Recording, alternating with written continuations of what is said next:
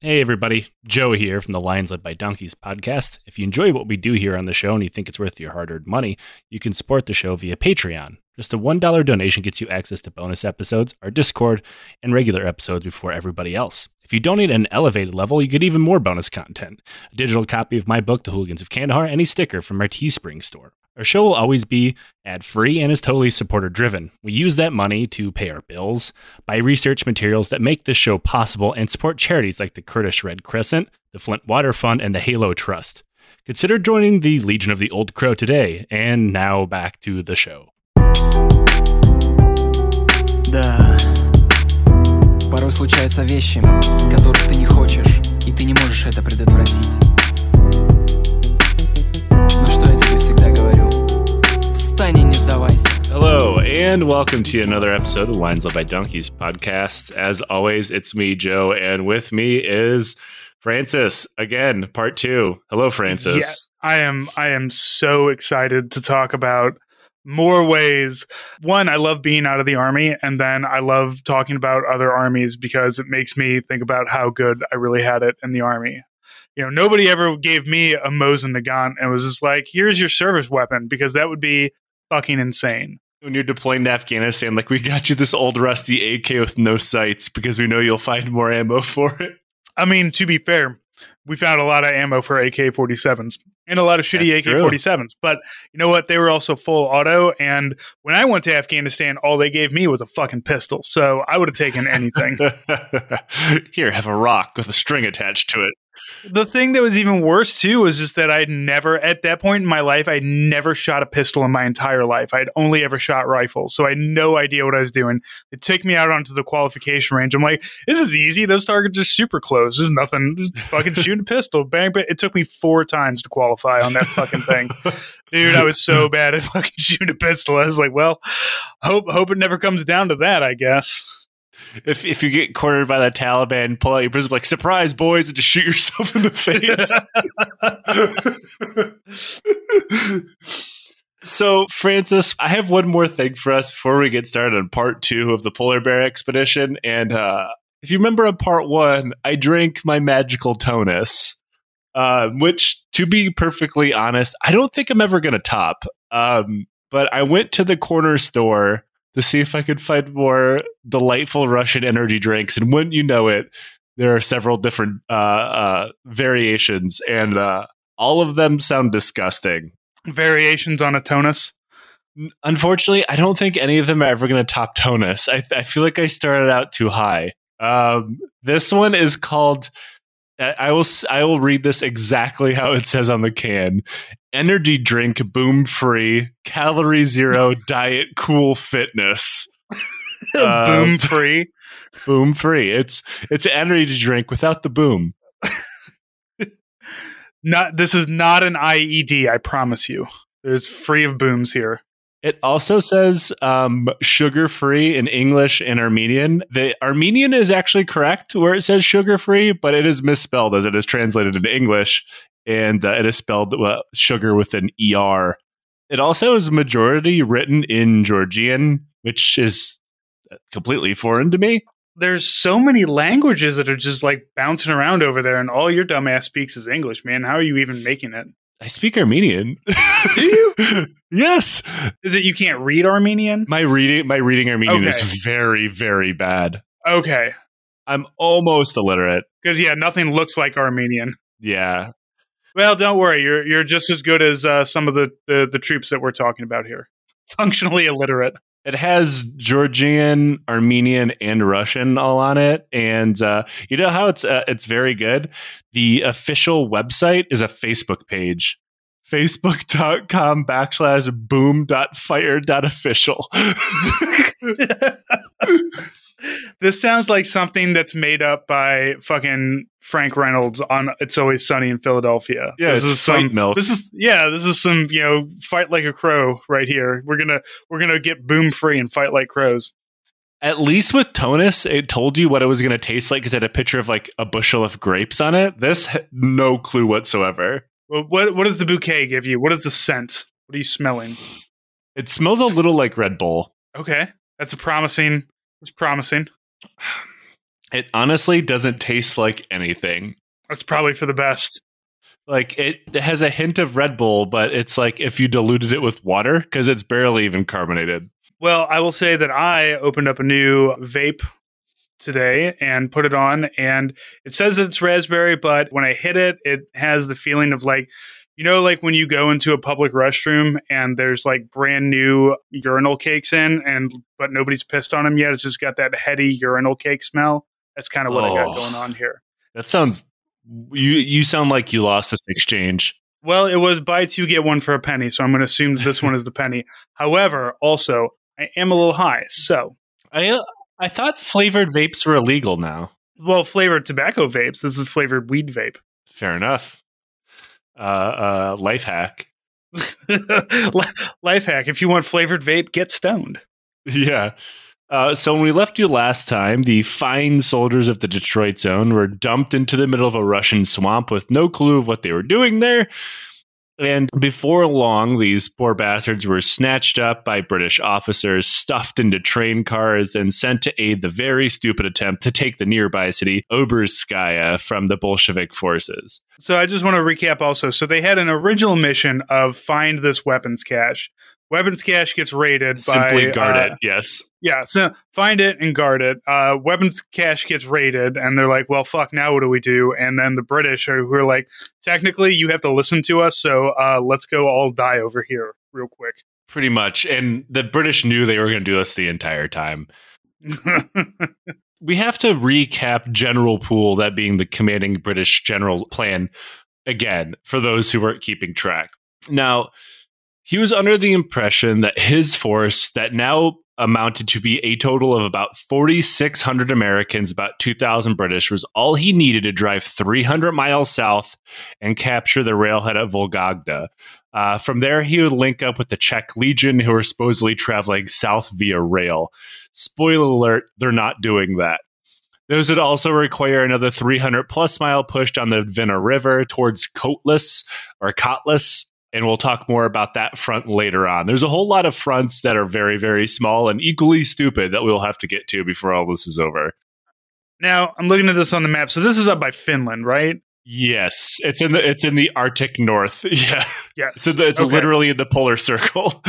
Yeah, I remember Googling the maps last week when we were talking about it, and I looked for Vologda, but it got me Volgograd, which has the big, lady with the sword statue in it. So that's not correct. That's way south. Yeah, that is incorrect. Yeah, that would be a hell of an advance. It's just we're just going to bypass Moscow completely and go.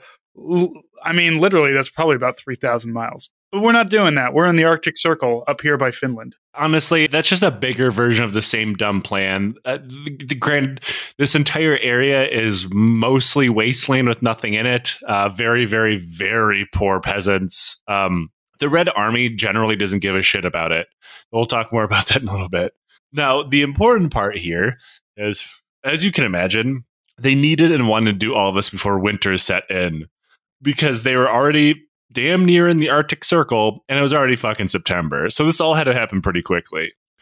Now, back with the boys heading towards Overkovskaya, by the time the train carrying them in got there, the Bolsheviks had blown up the bridge, so they couldn't actually cross into town. So there goes that. Also, the town had already been taken on September 4th, and nobody had told them.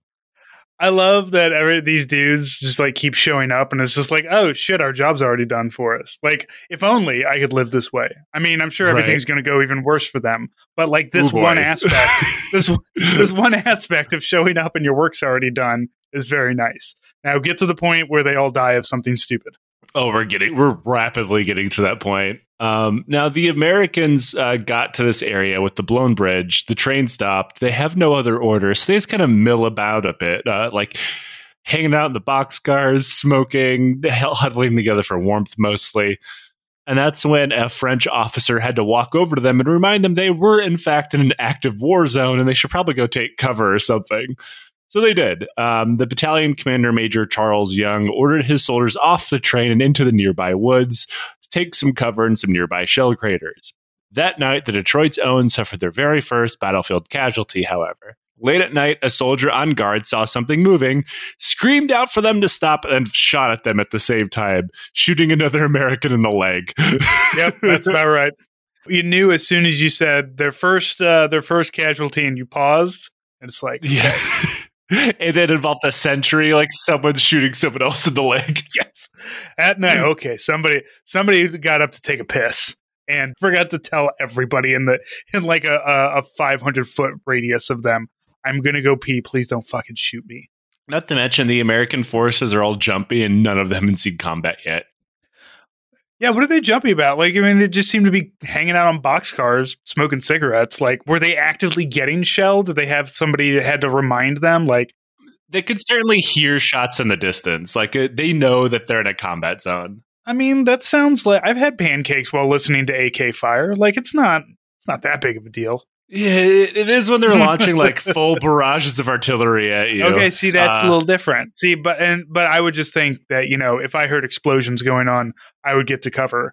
But I mean, I'm an experienced soldier. I'm not some conscripted dude from Detroit. Yeah, these guys have had maybe 2 weeks of training. Yeah, okay, fair enough. The next day, Company K, under the command of Captain Mike Donahoe, were ordered to go east near the town of Tiogra, where some of his platoons had been sent off to guard rail stations and telegraph lines. Mike and his men were issued rations for 6 days and sent to march over what he called, quote, the worst roads in the world, which took them to Russian muskeg, swamp, and marshlands.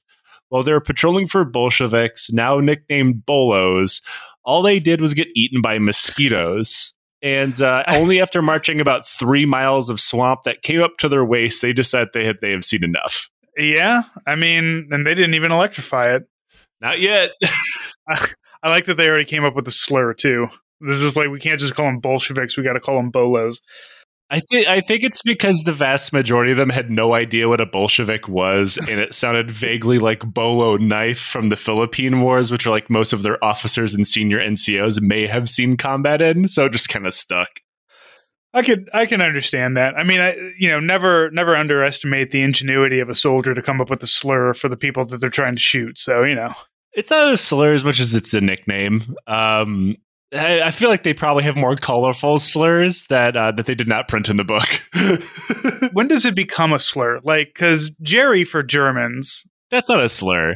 I know, but like they were nicknames, but then they're all like, I'm not going to start repeating them, but like for Japanese army, or because I always thought calling, a guy Haji was respectful, and it turns out, no, that was not respectful at all. Who told you that? Dude, look, 2004 was a wild time. Not everybody knew what the fuck they were doing, so. No, people knew what they were doing. They're just racist. Because if you've actually gone on the Hajj, then you can't. Yeah, but that's not how you meant it. You meant it as the guy from Johnny Quest. I was 20, and nobody fucking told me. I was listening to Sergeants, which was my first fucking problem. See, that's what makes it a slur, is the racial component. That's why Japanese soldiers got derogatory nicknames, because of the racial component. These farming kids from Nebraska or Kentucky or Detroit probably had no fucking idea what the difference between them and a Russian was. So I could hardly imagine they meant it as a racial slur, especially since it has to do with a Filipino knife. That makes sense. Now, the if are they not white? Then it's a slur. It kind of like, because like, again with Germans, technically they're Slavs, but I don't think these guys even know. In the 1940s, were they considered white? Like how the Italians weren't considered white not until doing this. years ago. All right. Anyway, so what's going on with everybody? And what city are we in now? Tiogra? Moving on. Now, eventually the next day, they're found by a messenger telling them that to stop doing that and march down the river to link up with what was called Force D, a detachment of French machine gunners, Royal Marines, and some local, they called it like the Slavic Legion, or local like volunteers. It was like the Slavic British Legion, and what it amounted to be was local Russian volunteers, kind of sort of trained by British military, but mostly like just given a gun. Right. Literally the farmers with rifles, and we'll give them some like, here's how to use the rifle, and here's how to get behind something if people are shooting at you, go have fun, kind of. Because, like, obviously the Civil War is between the Reds and the Whites, but, like, these guys aren't exactly whites yet. Like, their political motivation mostly just boils down to the British are giving me food and money. Right. They're not exactly anti-communists. Right. Hey, 1917 Russia. Wait, it was it 1917 that we're in? 1918? That general area. Late 1918, 1919. Okay. I mean, I imagine being a Russian in the Arctic Circle, anything that just like these people will give me warmth and food, then fuck it. Like this, I mean, 2022, I would imagine would be the same thing in Arctic Circle, Russia. I mean, they have like towns and cities now. Well, now I know that they but they're probably not as well developed. But anyway, I'm very comfortable, and I don't like things below 40 degrees Fahrenheit. So, I mean, I'm mostly thinking about how irritated. Yeah. Oh, I would have a very bad time. Good thing I'm not from Detroit, I guess. Yeah, famously comparable to the Arctic Circle if you're the Department of Defense.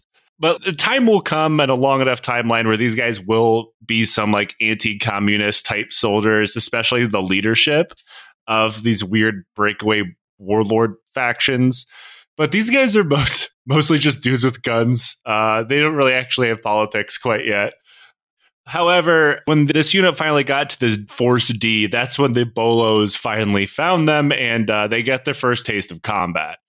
Bolshevik soldiers rushed their positions in the morning, getting so close as to throw hand grenades at them. And it was the first time that virtually any of the Americans had ever seen combat. And if that wasn't bad enough, the Bolos began flying planes overhead, which they then used to walk artillery in on their positions. Because remember, these guys, mostly ex-Tsarist soldiers, war veterans, they've been fighting for a very long time.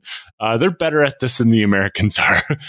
Now, reportedly at this point, a lot of the rank and file American soldiers kind of wanted to say, fuck this noise and retreat. But one of the things that kept them in place is looking over to their French counterparts, many of whom had survived fucking Verdun, and saw them not even flinching. So they decided that, like, we should probably stay. Otherwise, we'll look bad if we run in front of the Verdun veterans. We gotta man up for the French here. That's we can't. Well, this is World War I. So, I mean, this is like pretty much everybody in Europe is good at fighting at this point. Like, if it's not, World War I, it's like literally any of the other wars that Europe was doing at any other given time. So Americans kind of showing up, just like, yeah, this is fun. This is cool. What are we doing here? Oh God, they're shooting at us? That's not right. That doesn't seem right. All of the bad French soldiers have been killed by now. Yeah. So while Force D was eventually ordered to withdraw anyway, they did suffer their first combat death, a private named Glenn Staley, which it sounds like the lead singer of Alice in Chains. I read that name, was like, Lane Staley. Their first combat casualty death to a bullet full of fentanyl. Oh, God. Now, Private Staley was wounded and left behind, which obviously wasn't that uncommon for the day. But when he fell into Bolshevik captivity, he was bayoneted to death after being taken prisoner. This would kind of set the attitude between the two sides, like, oh, we're killing each other's prisoners. Okay. Oh, war, huh? We're not doing gentleman's war. We all the enlisted people shoot each other, and the officers, have a cup of tea. Right. American officers were very confused as to why the hell they were there, not exactly sure what their mission was, and pointing out that they were just meant to guard some supplies. And in response, some British officers in command of the entire thing issued orders that reminded their soldiers that they, quote, were to fight an offensive war, not a defensive war, which must have been news to the Americans who weren't actually aware they were fighting any war at all. American officers pointed to the President of the United States, specifically ordering them not to take sides in the Russian Civil War, to which point a British officer reportedly told them to simply go ask the President to give them new orders, which, soldiers could totally do. The current version of that in 2022 is reading a tweet from a president and then them being just like, all right, fine, add him back and see what he says, motherfucker. Until Biden gets back at you, though, why don't you go ahead and hop on over here and get your ass shot off? You better slide in his fucking DM, soldier. Now, this, of course, effectively trapped the brigade in a war they were not supposed to be fighting, but were now solidly stuck in. Even the Bolsheviks weren't sure what the fuck this weird international detachment wandering around the swamp was meaning to do. So no real organized, unified attempt was made to deal with them. They did want to keep them from going any further, though, and began to bring up like rail guns and stuff to shell them if they got too close from, like, if they pushed too far south where the Bolsheviks were comfortable for them to go, they launched some shells at them. But other than that, it was like, just leave them up there to wander around. We don't really want to deal with them at the moment. We have other shit going on. Now, Americans weren't really sure what a railgun was yet. Well, they had become pretty common use, especially in Russia with like vast open territories, because the war in the East in World War I was a much more mobile war than the trenches of the Western Front. But Americans weren't sure what the big old cannon on a railroad track was. I assume because they were confused by a railroad track, because we don't really have those. Yeah, I know, we did at the time. Leave me alone. They're wondering why there's a big gun on that trolley. Yeah. So out in the distance, they saw this big old tube sticking out of the forest and thought it was a smoke pipe for a local sawmill. And when the French said that was not the case, the Americans decided to prove them wrong by going and marching over there. And that's when the smokestack started shooting at them. And then they came under fire from nearby Bolo trenches, which were obviously there to cordon in the international forces, which led the battalion to simply attack it. And this actually worked. They managed to chase off most of the defenders without much of a fight, with one of the prisoners that they took before they murdered him pointed out that they had been left there in those trenches without orders, and none of their promises for reinforcements, which should have been like 300 more men, had shown up. So the men in the trench simply decided to surrender. The other Americans, learning about how old Private Staley quickly got these guys as well, left them in the trench. So you can see how this back and forth is going to go over the course of this campaign. This is going to be a lot of bayoneting people. Oh, yeah. Yeah. I mean, they do eventually start taking prisoners. I think they end up capturing like 5 or 6 Americans at some point, like bring them back to Moscow. And the Americans start capturing Russians as well and handing them over to like the Russian volunteers, which I'm sure treat their captives very well. Spoiler alert, murder. If there's anything that I've learned about Russians, it's that they're just soft-handed with everything. They're really gentle, making sure that everybody's taken care of, has everything that they need. Hot and cold running lice in the gulag. Very hospitable towards their POWs. Yes, they loved them, especially themselves. Like credit where credit's due to the Russians. They're angry against all POWs. It doesn't matter if they're other Russians. It feels like at this time there's no real Russian identity. It's just fuck those guys over there. We're these guys and fuck those guys over there.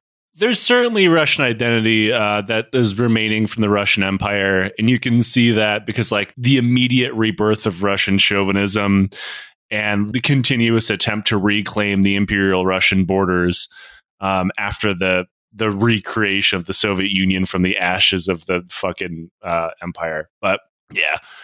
They just don't give a shit. It's more of a it's more of a faction thing.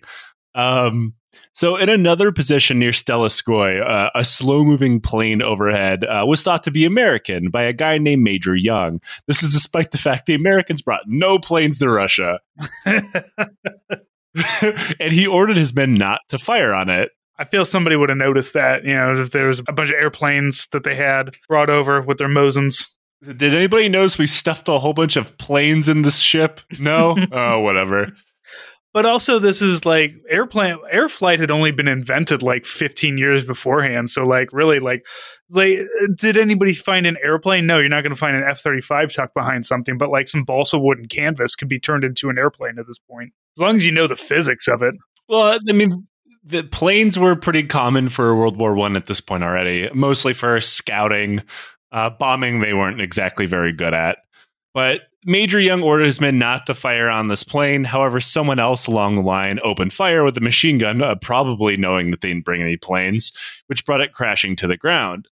Major Young ran towards the downed plane in an attempt to save the pilot, yelling, quote, "Don't shoot, we're Americans," only to immediately get shot at by the Bolshevik crew inside the plane who was still alive.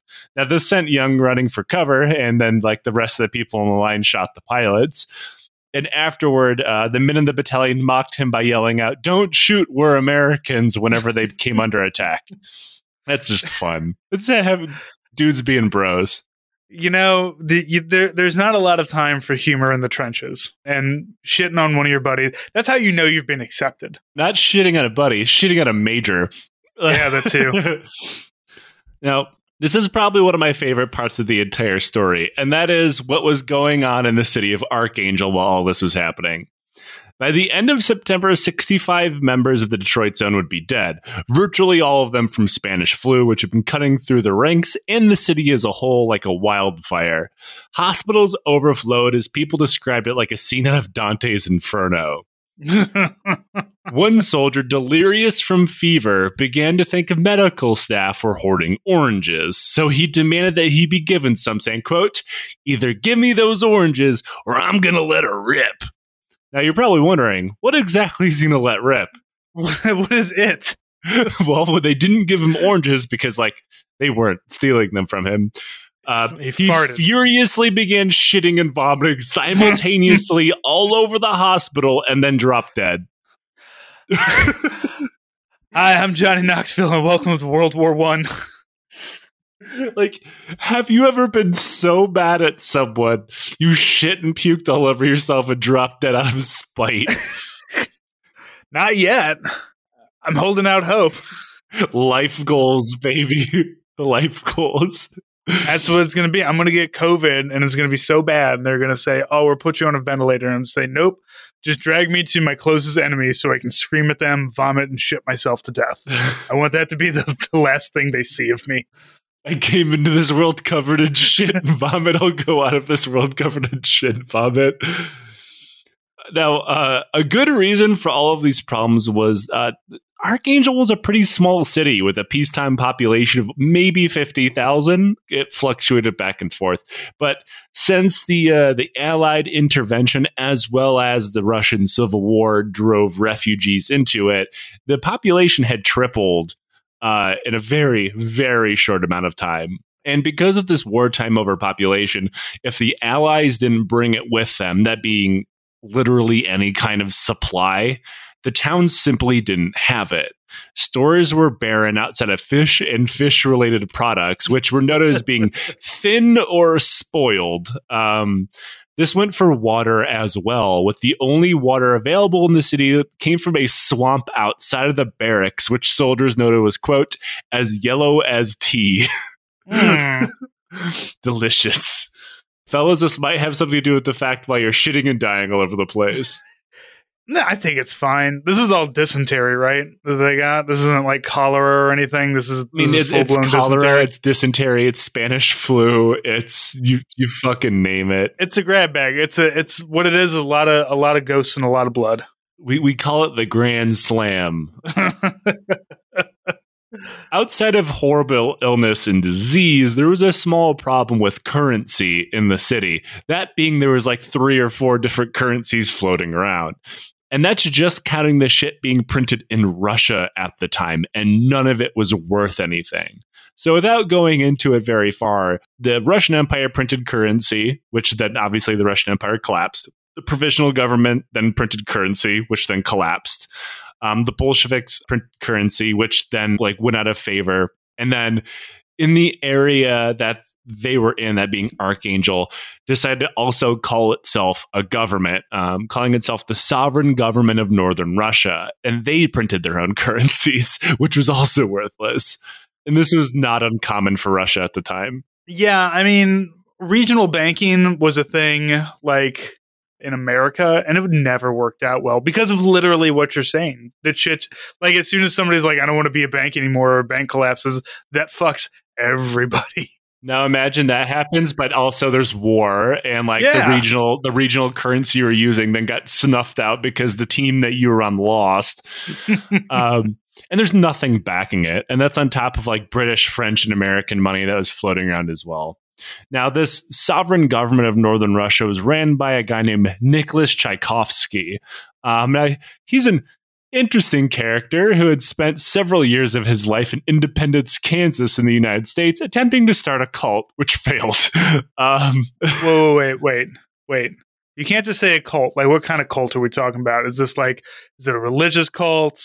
Like, specific? Is it like a Russian Orthodoxy cult? Is it a weird sex cult? Is it a Jim Jones cult? What's he got going on here? Well, technically, all of those are religious cults. Fair enough. I mean, that is my first mistake there. They're always religious cults. It's not really a cult of dudes rocking. That's just called a podcast. It was like a weird orthodoxy cult mixed with like celestial communism, kind of. Where are you like that's? I mean, it's Kansas. He failed for a reason. Kansas isn't exactly ripe for like this pseudo celestial communist cult, especially back then. He was before his time. Jim Jones. He walked so Jim Jones could run. Did Jim Jones do this in Kansas? No, he started in California before he went down to Guyana. Yeah. California is easy. Anybody can start a cult in California. That's fucking easy mode there. Starting one in Kansas, that's pretty hard. I got to give him props. Yeah, well, he failed. Do I need to not hand it to him real quick? Yeah. I mean, no, his cult failed. He ended up moving back to the United States. He bounced around the United States for quite some time, joining other cults, including like the Shakers up in New York State. And before moving back to Russia, specifically northern Russia, like politically, he was still a communist, though. He was super into the church, as like his cult thing would tell you. So that put him at odds with the Bolsheviks, who really didn't like the Orthodox Church. So that landed him squarely in Archangel, working with the Allies, despite him really not liking them. And then if that wasn't weird enough, Tchaikovsky and his entire cabinet were then kidnapped by a Russian naval officer named Georgy Chaplin, who also happened to be on General Poole's staff as like the local loyalist who could like kind of smooth things over for him with the Russian population. Now, Chaplin didn't like Tchaikovsky, mostly because of the cult thing. But this led to a general strike of the people of Archangel who actually liked Tchaikovsky. And the people believed that the Allies were in on the kidnapping, who actually weren't. They had no idea what was happening, but squarely got the blame because they knew Chaplin worked for them. Now, this led to one of the weirdest things I think I've ever read about. The striking workers of Archangel also operate like the transit system, streetcars, taxis, horses, things like that. And with them going on strike left no decent means of travel within the city of Archangel. And this left the Allies not really sure what was going on. They had no idea what happened to the last government or what Chaplin was planning. So while they tried to figure out where Tchaikovsky and his entire cabinet went, they had to figure out what to do with like this transit problem.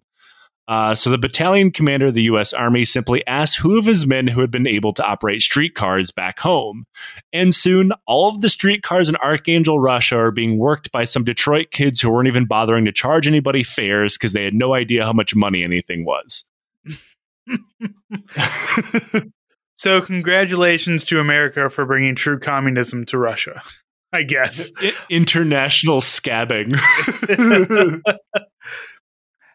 You know, I gotta admit, like, it's a streetcar. I guess it doesn't really take too much to learn how to push a lever to make it go forward. Maybe. I mean, I imagine it's probably more complicated than that, and especially in a place like, you know, Archangel, Russia, where you probably had specific training on how to use this thing without breaking it. And if you weren't from Detroit in this battalion, you were probably from farm in Kentucky or something, so you had no idea what to do either. But eventually the strike was brought to the end when the old government was located and brought back into the city, and Chaplin was told not to fucking kidnap them again.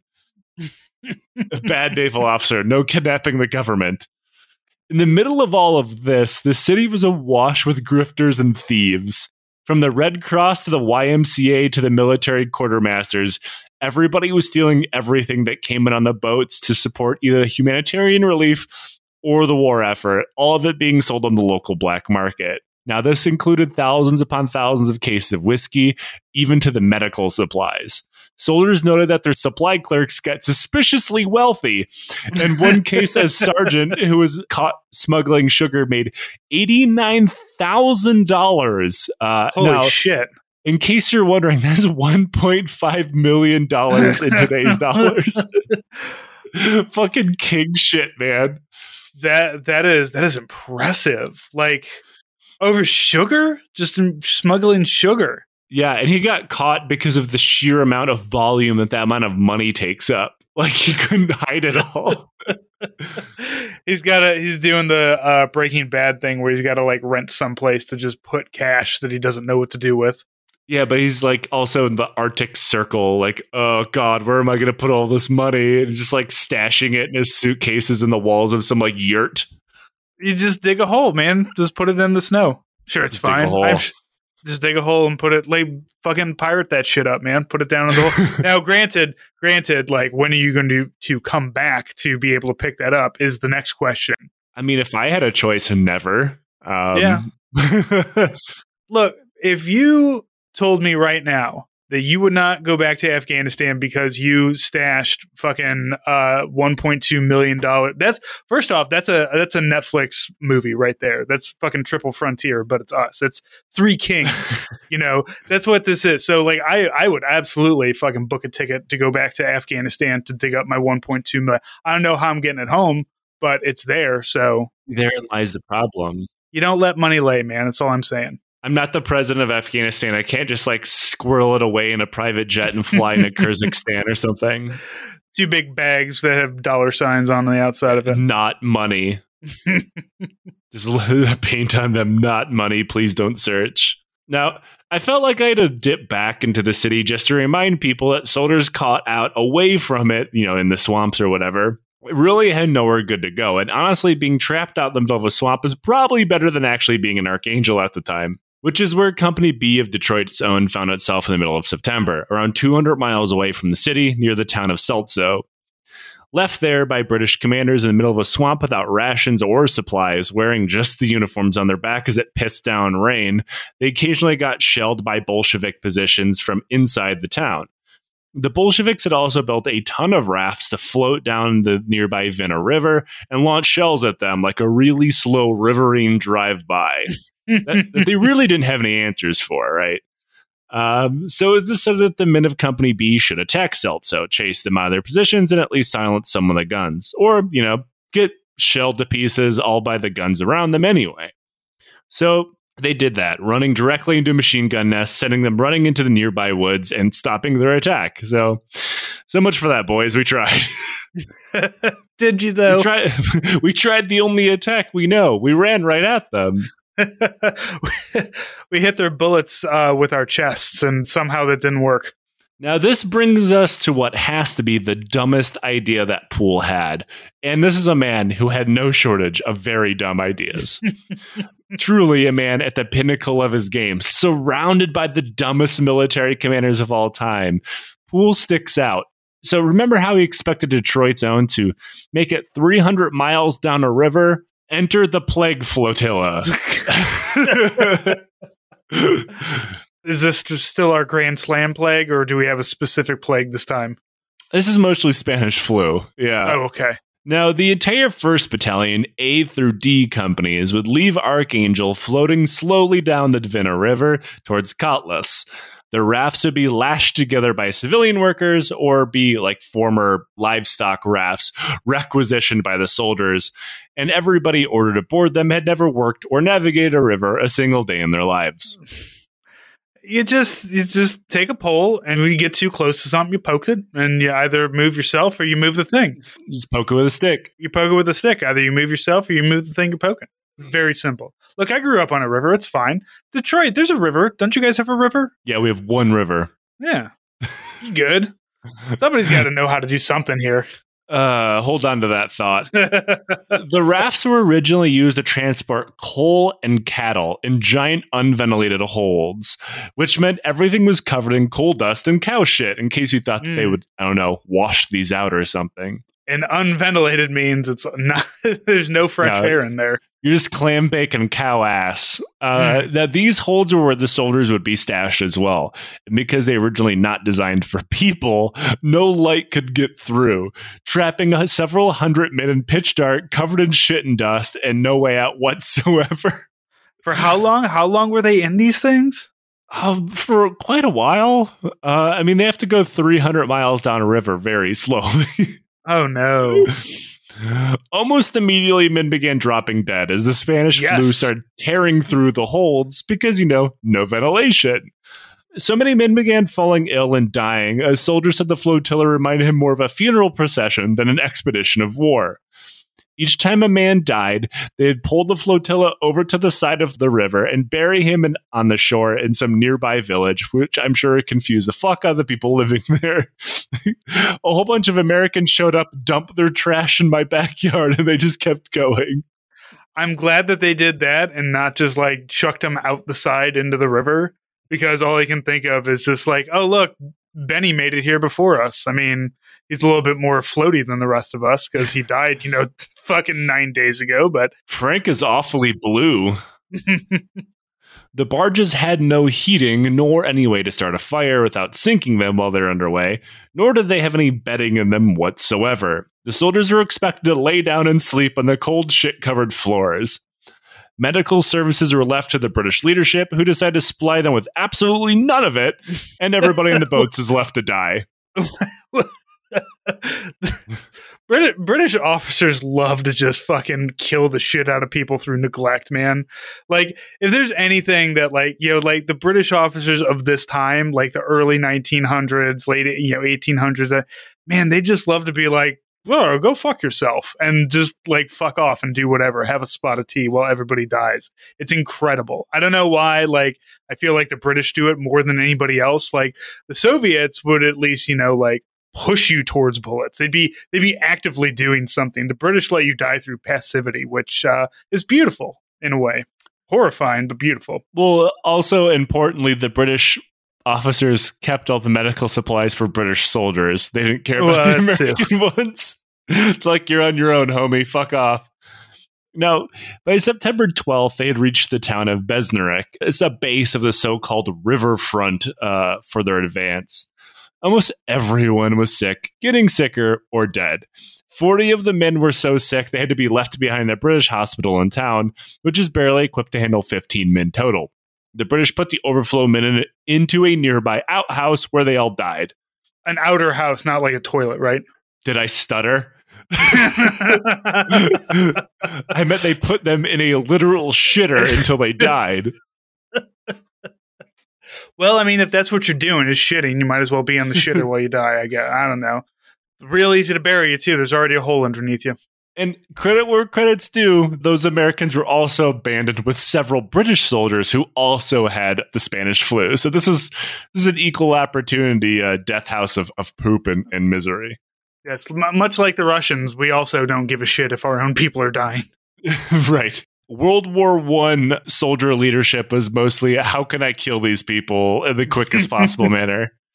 Right. It's like, look, why should I let the damn Germans have the glory of killing my boys when I can kill them myself?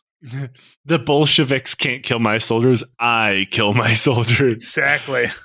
Now, after being packed back into the floating disease vector and being left to die, the riverfront advance went well, with the Bolos in the area simply not trying to put up much of a fight. Remember, that wasn't their goal at the time, whether that be because they lacked manpower or will, or because Trotsky didn't quite care yet. But at one point, this did lead to a River Navy gun battle between Russian riverboats and a British Monitor, which is kind of fun. What's a British Monitor?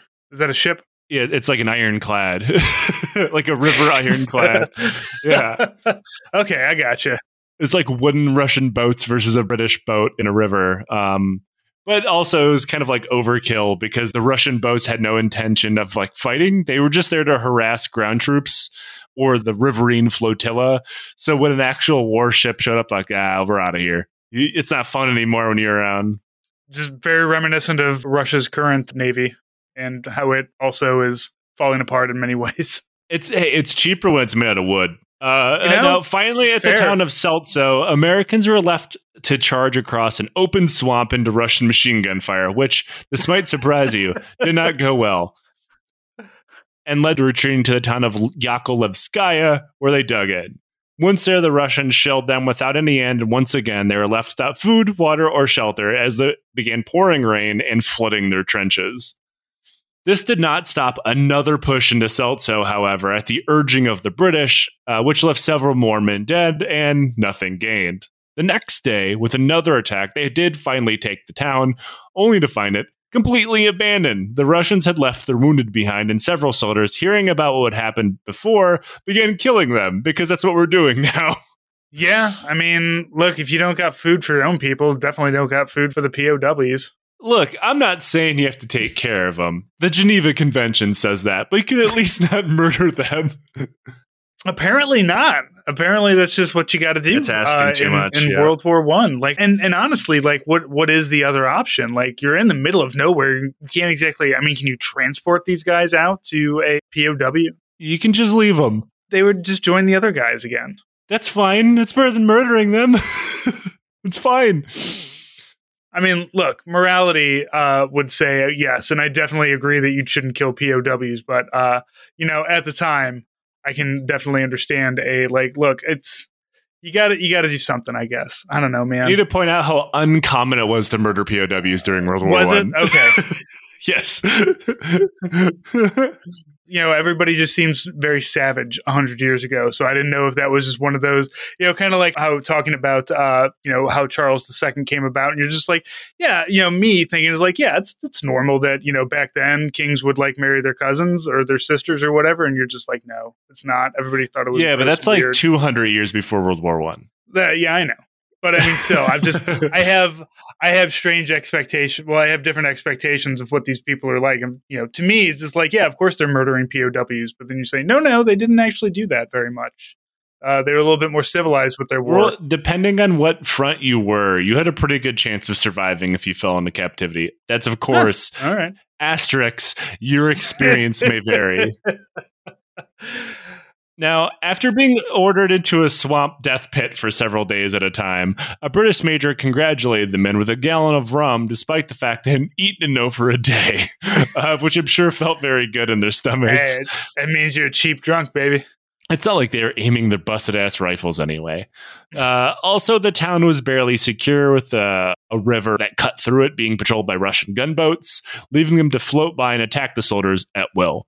At one point, rumors of a Russian counterattack led the entire city to be abandoned in the middle of the night in panic, and they retreated all the way back towards Yakovlev, only to realize there was no attack, and then having to walk back to Seltzow like a bunch of fucking idiots.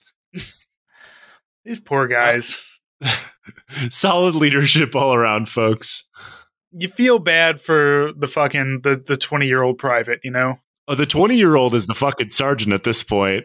Yeah, well, they didn't deserve this. They didn't deserve this leadership. Remember, all of them thought they were just going to go to France like everyone else. They're like, where the fuck even? Like, some people don't even know where Russia is. Another advance into the next village, called Puchaga, was ordered with soldiers low on every kind of supply. And it was noted they're rolling up and smoking tea leaves because they're out of cigarettes. And in case you're wondering, everybody notes that was disgusting and they shouldn't have done that. Don't smoke tea leaves. It reminds me of there's a Chris Rock bit.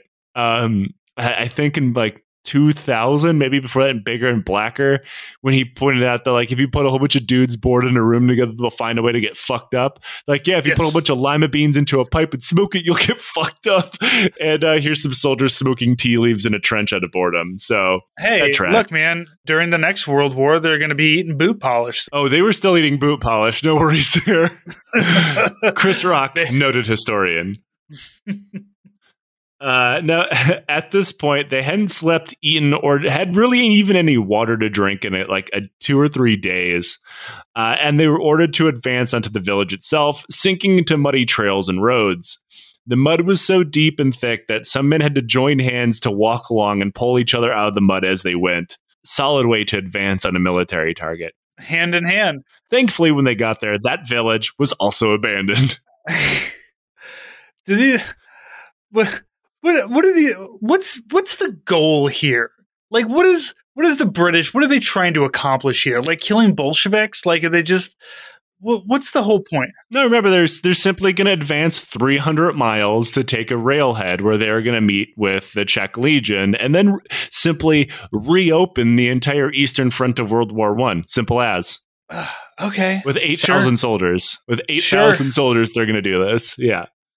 Is that 8,000 before they started getting on the plague ships? What are we at now currently? Okay. They don't take horrible casualties, but there's certainly less than 8,000 men by now. After this flotilla went down the Vaga River, a tributary of the Dvina, and found themselves in the town of Shenkursk, which fell without much of a fight, and the Allies were welcomed by the locals.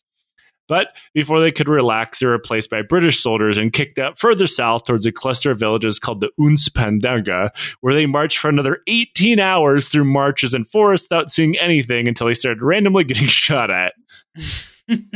As you do. At this point, the Americans had been reinforced by some local volunteers, and they realized that they were getting outranged and couldn't actually shoot back. Now, this had to have been a bit of a kick in the nuts to some of the American soldiers when they realized that the Bolos that were shooting at them were armed with American rifles that they had stolen from the stores that they had originally been sent there to defend. And the Americans stuck with their Mosins, but more importantly, stuck with sights they did not know how to use, had no way to shoot back, and had to wait for their accompanying gunboat to float up slowly and support them with cannon fire before they could advance. That had to be the ultimate fuck you. That's such a kick in the dick. Somehow, simultaneously, that's a fuck you from the Bolsheviks and the British. Because remember, their entire mission was to defend those stores, which no longer existed, and now they're getting shot at by them. With the support of that local boat, they are able to drive them from a nearby cliff face and take the town of Rodovskaya. However, Captain Ojard, the U.S. commander in the area, knew they were kind of out in the middle of nowhere and outnumbered, and should the Bolos actually want to push them out, it would be pretty easy to do so. So he ordered his men to patrol around constantly around the clock in order to mask their true numbers. Of course, this is a life hack that ends with you having just a whole bunch of tired soldiers. And they were eventually reinforced with some local volunteers again and some Canadian artillerists, though the Canadian artillerists had no artillery. Whoops. I mean, you went to Afghanistan without a tank once, so, I mean. Yeah, but at least nowadays we're taught basic infantry tactics. Artillery is being lashed and slowly floated down the river, so they would eventually get there, but they showed up there without any. The next day, the same group of soldiers was ordered to attack Ninjipuya, which is a nearby village garrisoned with around 600 Bolos. At the first sign of contact, the volunteers that had reinforced them ran off to hide behind a church. Like an American sergeant ran over to throw them back into combat, and to see what the hell they were doing, they found the men calmly sitting on the ground and drinking coffee, despite the fact they were in the middle of a pretty sizable gun battle. As one person said, quote, "They had a machine gun, but seemed very disinterested in using it." You don't fuck with chai time, man. I don't understand, they had built a fire, gotten comfortable, and just decided to make coffee. That's an impressive amount of laziness. I feel like it's just, you just don't give a shit anymore. It's like that video of the guy cooking steaks during a firefight. Everybody else has got it handled. You can't really do nothing. Man's got to eat. You got coffee here. I can't shoot back at the moment, so fuck it. Let's just have some coffee. Let's chill out. A whole bunch of guys taking cover. I could go for it right now. Let's go for some coffee. Just slinging the rifle and calmly walking away from the machine gun fire, holding up a finger. No, 1 minute. Yeah. No, it didn't matter because eventually the village was captured because the Bolos again didn't exactly want to stick around doing house-to-house fighting and fucked off. Unfortunately for just about everyone, it was now October, and on the 15th, it began to snow. Temperatures were dropping quickly, and the Americans had no winter clothing. This, it turned out, was exactly how far any Allied unit would penetrate into Russia during the strange sideshow of a war. Over 100 miles away from Kotlas, which, remember, was their actual objective. Their positions were pulled back to Unstpendenga and lacked any way to do it other than marching. So, now snowing, and having, tired, wounded, sick, whatever, they now had to pull back. And they had to use local Russian horse carts. But the ground was so slippery, even the horses tripped and fell, which, ends with them getting shot. R.I.P. horses. Hey, but you know what? Takes care of the food problems. Yeah, that's true. Horse life hack. Hey. Now, but not all of the horses tripped and busted their ass. was gonna say you can't eat an MRAP. I'm just gonna point that out. Not with that attitude. You gotta harvest that succulent truck meat. Now, the horses that didn't slip and fall did move very, very slowly, for self-preservation mostly. And this created a 300 cart deep traffic jam. Eventually, however, they got there, and the plan was to spend winter held up and relaunch their offensive at the break of spring. So now, with 2/3 of Detroit's own flung and scattered across the railway front, the Vina and the Vaga rivers, and under British command, you might be asking yourself, mostly because I haven't actually said anything yet, where the fuck was the American in charge of all of this? Enter Colonel George Stewart. I was gonna say there's got to be an officer somewhere. You just don't have a bunch of enlisted guys show up, right? So where's the colonel been this whole time? So Colonel Stewart was a man who was awarded the Medal of Honor in the Philippines, and definitely not the way you'd expect him to. Instead of doing what I'm going to assume you thought was horrible things, he actually rescued someone from drowning, which back in the day was good enough for a Medal of Honor.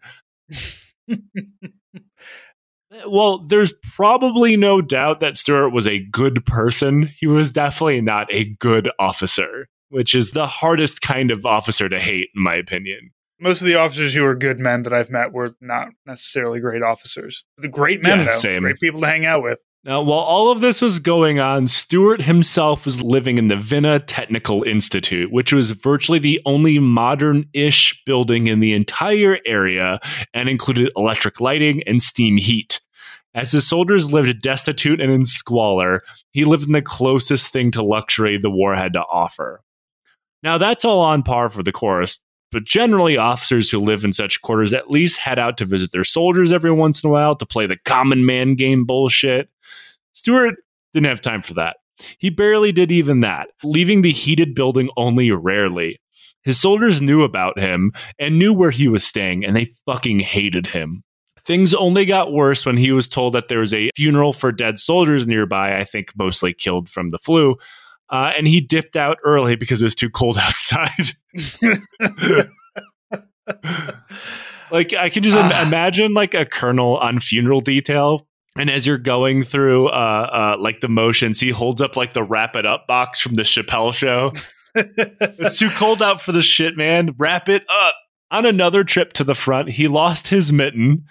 One, accused a nearby soldier of having stolen it, and then went back into his building because he couldn't bear to be outside without a mitten. And you 100% that what he did was he fucking chucked his mitten somewhere where nobody was looking and then used that as an excuse to fuck off. Like, well, I can't find one of my mittens, so obviously I can't be out here, guys. I'm sorry. That's right. This private malarkey over here wants to play games. I have to go back inside into my electrically lit, steam heated room while the rest of you can fuck off doing war stuff. That's right. It looks cold out there. You guys have fun.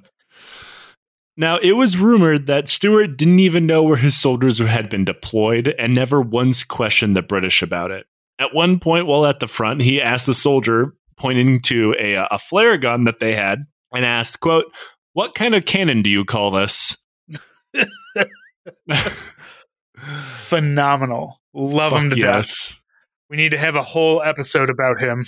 This is about it. He's innocuous as far as like being a true bastard goes, or like, a donkey or whatever.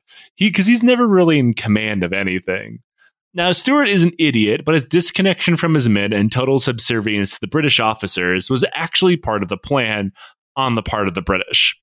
Wherever there was an American officer, the British made sure there was a senior British one. Not even individual companies were left out of this. This meant the British had totally and completely overtaken American units as if they were their own, because in effect, they were. This system was made easier by the British regulation that allowed temporary promotions without pay or allowance. So at any point, if there was like an American captain, suddenly every British man around him would spontaneously become a major and outrank him. They're reverse revolutionary warring us at that point. It's just like, oh, nope, technically you're ours now. And all your soldiers are ours now, too. They all outrank. We got a 6-star general. You've never heard of it before, but we've got one. Yeah.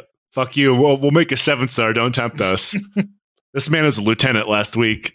Now, this also meant much more junior officers were telling company commanders and American officers above them what to do without having to worry about fucking up and killing their own soldiers because they were Americans. This is how you get situations like the one where General Poole ordered a push from the city of Oberskaya to Plenskaya, which is about 40 miles away. This advance is going to occur at night through deep swamps without any local Russian guides. When the American captain voices concern to a British major, who was actually a lieutenant 3 weeks before, he was told to, quote, "You Americans can do it somehow." I believe in you. This, of course, led to a group of soldiers getting lost in a swamp nearly deep enough to drown them. And by the time they thought they were at their attack point by first light, they discovered they actually had done a gigantic circle ending right back at the start point. The next day, when the American captain got his forces moving again, this time actually finding his way through the swamp and linking up with the units already fighting, his forces tipped the scale of the battle. So, of course, the British commander, Colonel Sutherland, would then shelled the Americans on accident, causing them to run back and give the area back to the Polos. When Sutherland was told he was killing friendly troops as a form of like, "Dear God, please stop shelling us, you're blowing up Americans," he reportedly sat down in a chair and asked for a drink before ordering the artillery commander to cut it out. Yep. Again, they just doesn't give a shit if people die. It's incredible. Now, Sutherland ordered the attack called off, mostly because, you know, he had defeated it himself with his fucked up artillery, but U.S. Major Brooks Nichols refused his order and ordered his troops to attack the village anyway without any support, mostly out of spite. When he did this, he captured an important bridge, driving the Bolos back. And this, while a victory, also fundamentally actually changed the course of this side war. It's not really World War I. It's a completely different war at this point. But the war changed the war. Now, if you remember back to part 1, Leon Trotsky and Vladimir Lenin had kind of sort of been fine with the Allies landing in Archangel. Like, they weren't allies for sure. Like, they didn't like sign an agreement and said, "No, you guys can kind of just stomp around and be assholes in our backyard. That's fine." But it was kind of like, you know, we have a whole civil war to deal with. We don't really care. Archangel isn't that tactically important when you guys aren't sending supplies into it anymore. So we don't care. Not to mention, like, the threat of the German Empire was very, very real. Even they agreed to end the war. Don't trust the German Empire, I guess. Is it like, it's what they say. It's never get involved in a land war with Asia. Never trust a Sicilian when death is on the line. And number 3 is, don't fuck with the Germans, man. Or don't do that, man. Don't trust the Kaiser's weird mustache and baby arm. I forgot the baby arm. So Leon Trotsky is thinking, how much damage could these allies really do with a couple thousand soldiers with all of this land, right? But now, having successfully driven several hundred miles south and with no end in sight, it became pretty clear to the revolutionary Russians that these allies might keep fucking around, and it might be time for them to find out. And that is where we'll pick up next time. Oh, we love a cliffhanger. We love a cliffhanger. When we last left our intrepid forces, they were fucking around. When we last left our intrepid forces, this is how pretty much every episode's going to start and end. When we last left the Americans, they were lost in a swamp. Stay tuned next time, where they're still lost in a swamp. But this time there's less of them for many reasons. Yes. Now, Francis, that is part 2. Thank you for joining me again. And this is the Plug Zone. Plug your show that involves significantly less being lost in swamps. I mean, I got lost in a minefield once, but that's neither here nor there. As I said, Afghanistan was a wild place in 2004. I run What a Hell of a Way to Die podcast. And also we have things to buy online for yourself, your pins, if you like Soviet pins, if you like normal pins, if you like patches and stuff. All that stuff's online. hellofawaytodie.com. Joe, I really, as I said, I always appreciate coming on your show and listening to just how fucked up it could have been for me if I had been born. Imagine being born 100 years earlier than currently. Couldn't be me. Hopefully wouldn't be me. I can say if I was born 100 years earlier, things would probably not pan out great for me. And that's my solemn promise to both Francis and our intrepid listeners. That is, every time you tune in, someone will die of some horrible intestinal disease. Many preventable deaths will have happened. Of course. That is the Lions Led by Donkeys promise that these people did not, in fact, have to die. And until next time, don't invade Russia using a riverine flotilla of plague ships.